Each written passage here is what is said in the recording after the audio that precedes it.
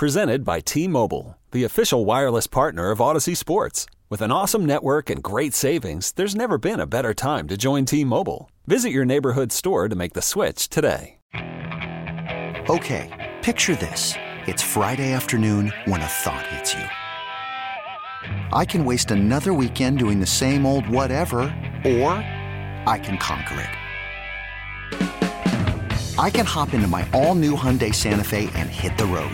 Any road. The steeper, the better. Because my all-new Santa Fe is available with H-Track all-wheel drive, so I can hit the trail without a worry in the world. Heck, with 3 rows and best-in-class rear cargo space, I can pack the whole family in with all our gear. We've got available dual wireless charging for our phones, so we'll never lose touch with civilization, and we won't lose touch with the primordial power of Mother Earth. So which is it? Waste the weekend or do something a little more epic? And conquer it in the all-new Hyundai Santa Fe. Visit HyundaiUSA.com or call 562-314-4603 for more details. Hyundai, there's joy in every journey. Here to talk some National Hockey League action with us from our own outlet, CBSSports.com, Pete Blackburn, NHL Insiders, with us. Pete, Jody Mack here. How are you, bud? I'm good. How are you? Good. Are you going to be north of the border at all at any point in these next 2 months? I do not believe so. Okay. That's part of the problem with some of this coverage. And, hey, they got to do what they got to do, and most important is getting the games in, and they probably made the best decision how to get the games in because Canada is in a better position to be host than cities here in the U.S. Agree or disagree that Bettman made the right call as to how to break out and restart his sport by taking both the East and the West to 2 Canadian hubs? Well, I think if you want to see it played through to the end, he probably made the right choice. I think that if I had to guess, he didn't want both cities to be north of the border. From everything that I heard, they were locked in on Vegas from the very beginning, and they really wanted to go to Vegas, and all the players really wanted to go to Vegas, which is no surprise there. But they didn't feel comfortable doing it based off of some of the spikes recently. So just for the sake of being able to play through to the end and playing the numbers game, they decided that Canada was a smarter choice. And I think he did it just right. And I'm guessing that's why it took so long. I gave Bettman all the praise in the world for when he came out first. He was the first one to come back with a complete plan in place, already got CBA things worked out. The only thing he didn't have was where they were going to do it. And he took his sweet time naming the 2 cities, and I was like, well, now MLB set, now NBA set. Well, at some point, hockey's going to tell us where they're going to play. I'm guessing what you just stated is the reason that why he took so long. He was hoping to land a hub city here in the U.S., and it just never came to fruition. Yeah, I think that's exactly what happened. I mean, they named, I think it was the number was 13 right off the bat. They were like, we'll consider these 13 cities. And then they went through them, and I think they just monitored the numbers, monitored sort of the interest level of the players and what those cities were able to pitch to them. And they sort of went through the process and didn't rush it. And they ended up where they are. And I think that, we can look at it and say that the 2 cities north of the border probably present the safest and sort of most logical places to go to play this thing through to the end. All right. The NBA and the NHL are always compared because their seasons are close to mirror images. The NHL usually starts a little earlier and finishes a little earlier, but they're played at relatively the same time during the course of the year. They're the 2 quote-unquote winter sports. They're going about it a little bit differently. Number one, it's only 1 location instead of 2. And the NBA, because they had more regular season games left on their schedule when it got shut down, felt the need, and don't kid yourself, television revenue had something to do with this, but felt the need to finish off the season, whereas the NHL didn't. How difficult is it going to be for the NHL to just jumpstart in the postseason? I think it's extremely difficult, and I also think that there's so much randomness to playoff hockey to begin with. So to throw a 5-game series in for a lot of these teams right off the bat, and they're playing a couple of exhibition games, but I mean, make no mistake about it, those exhibition games are going to be quite messy, and they're certainly not going to bring these teams fully up to speed. So the fact that they have to play a best-of-5 series of playoff hockey after 4 or 5 months, whatever it is, of this long of a break, there's going to be an extremely strong factor of randomness, and I think that's going to bite a couple of teams that might be better on paper, better than their opponent, and their opponent's going to win. And that's just kind of the way it is. I had my buddy Eddie Olczyk on a couple of weeks ago, and he said that he thinks that the teams that are playing in this first round, not the ones that are playing for seeding, top 4, Eastern Conference, Western Conference, those who have a first round of playoffs to start, are actually at an advantage when it comes to the second round, because they'll have played competitive, really live or die type games, win or go home type games, whereas the seeding round, what are you really playing for? 1 to 4, you're going to get a better seed, but there are no home ice advantages here. And he actually thought it was a disservice to the top 4 teams. I think you stated it well, the randomness of NHL playoffs. Yeah, if you win after you get to that first round, but there's no given that you're going to get to that first round, I would certainly rate being in the seeding round above having to actually play series round. Would you not, or are you the same with me on that, or do you agree with my esteemed hockey colleague, Mr. Olczyk? I mean, I do agree with Edzo. I think that that's a legitimate point. I think that the teams that are playing up to 5 games of just legitimate playoff hockey and going full speed and icing their full lineups are going to come in with more of a head of steam than the teams in the round robin, who are probably going to be resting players. They're going to be rotating them in and out, and the intensity level is not going to be up to par of the guys in the play-in round and the games in the play-in round.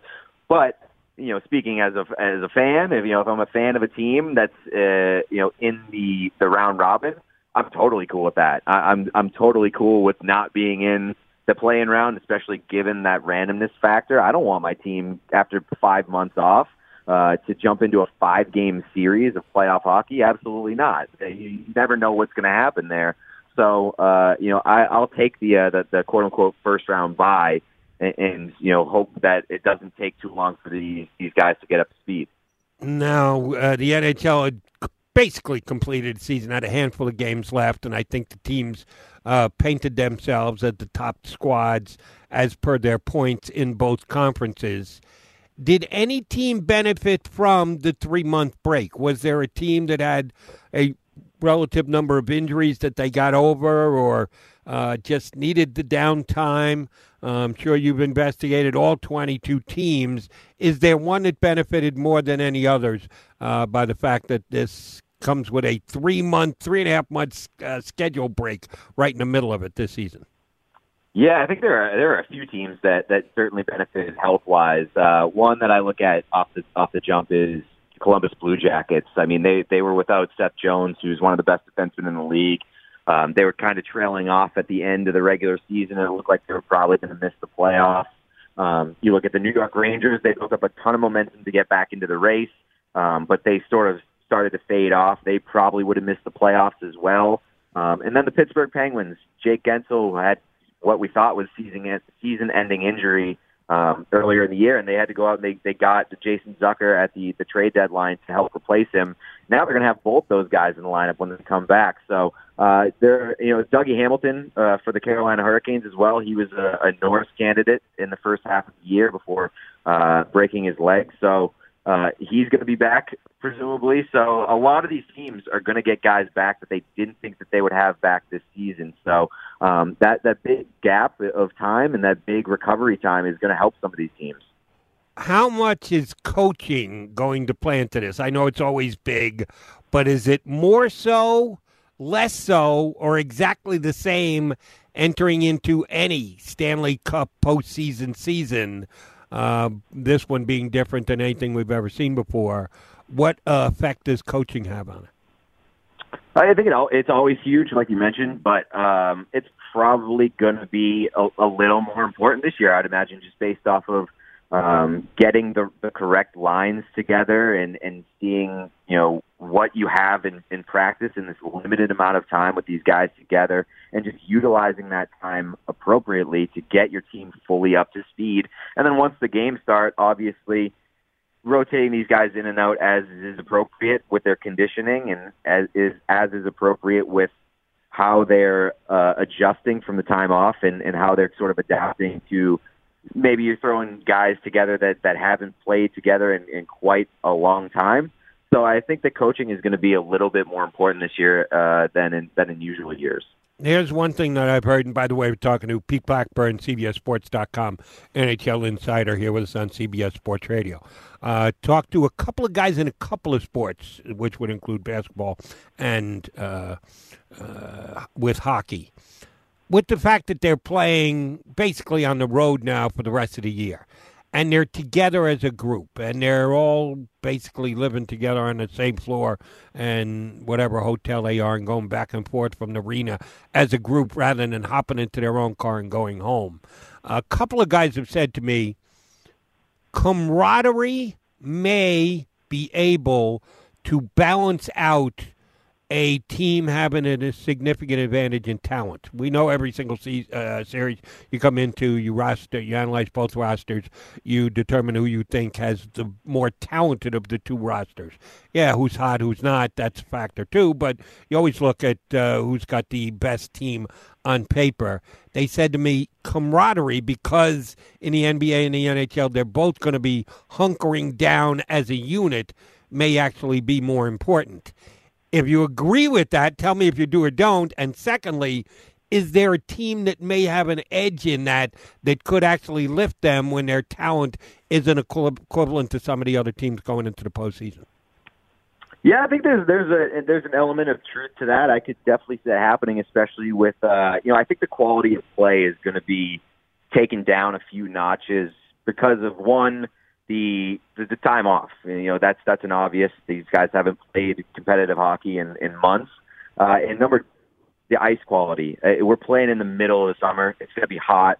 I know that the league do everything they can to mitigate that and combat that.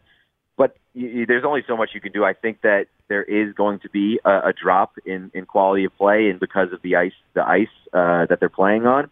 So when you talk about some of these higher talented teams being dropped down a few pegs, then you are looking at camaraderie making maybe a little bit of a difference.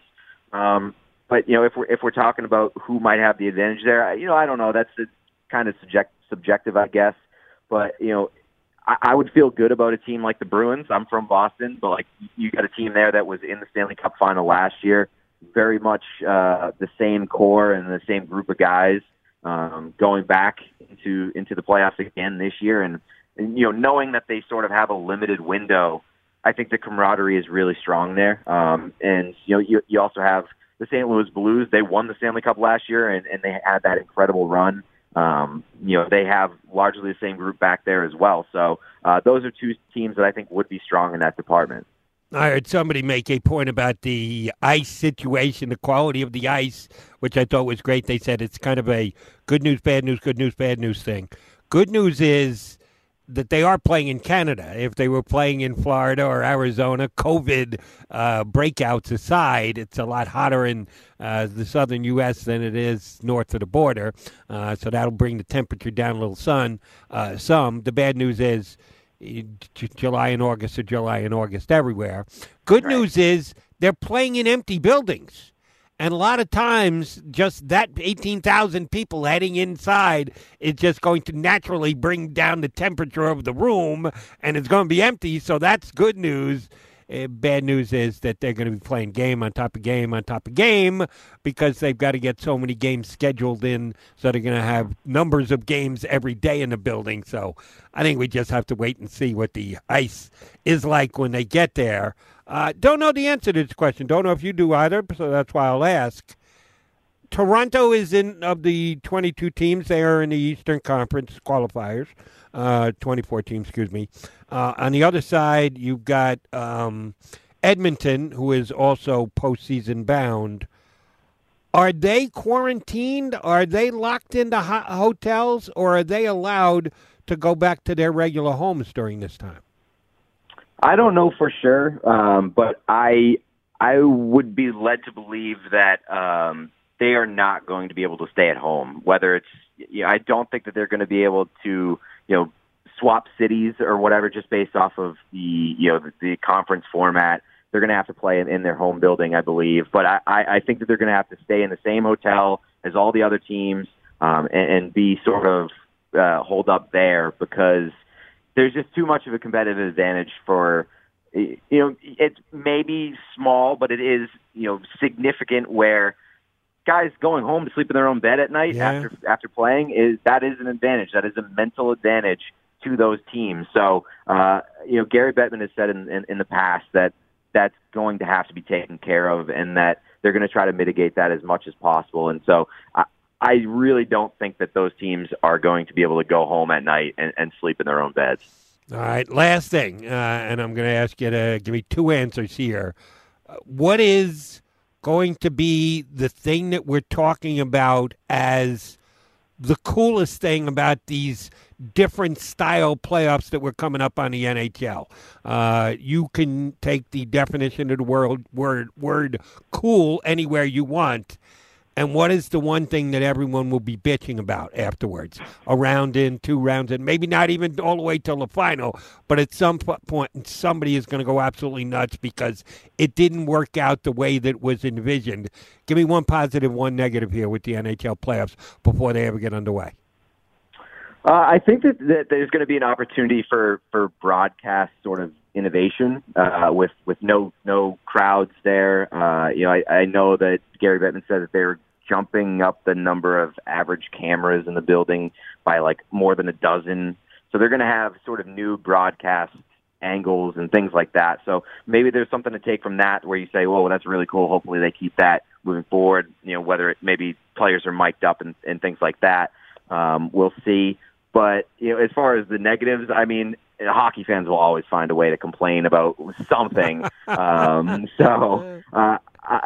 don't know what it will be. I imagine that the quality of play is going to tick a lot of people off. And, it's going to be tough to watch at certain points. But, I don't know if that's necessarily what's going to get everybody complaining. Based off of what we saw last year, it's probably going to be officiating because the officiating last year was absolutely horrendous. Start to finish. It honestly, you would think that it couldn't be worse than it was last year, but we live in 2020 and everything seems to be worse than anybody could imagine. So maybe it's the officiating again this year. All right. Now you forced me to ask you one more question, if you do or don't know. Baseball. I've been watching a lot of baseball since it got restarted. Umpires are wearing masks. Of course, the home plate umpire always wears a mask, but the base umpires are wearing masks as well, because they don't really exert a lot of energy. Hockey officials surely do. They skate the entire time. Do you expect the referees to be wearing masks, or will they, like the players, be allowed to choose if they so desire? Yeah, I think that they'll be allowed to choose, I would imagine, because, I mean, those guys are going to be getting tested every day, too, just like the players. So I think that they'll probably have sort of the same protocol as the players, and they'll have the choice. Pete, good stuff. Appreciate you coming on board. Get ready to get back to work, buddy. Hell yeah, I'm ready. Thanks for having me. You got it. Pete Blackburn, CBSSports.com. This episode is brought to you by Progressive Insurance. Whether you love true crime or comedy, celebrity interviews or news, you call the shots on what's in your podcast queue. And guess what? Now you can call them on your auto insurance too with the Name Your Price tool from Progressive. It works just the way it sounds. You tell Progressive how much you want to pay for car insurance, and they'll show you coverage options that fit your budget. Get your quote today at Progressive.com to join the over 28 million drivers who trust Progressive. Progressive Casualty Insurance Company and Affiliates. Price and coverage match limited by state law.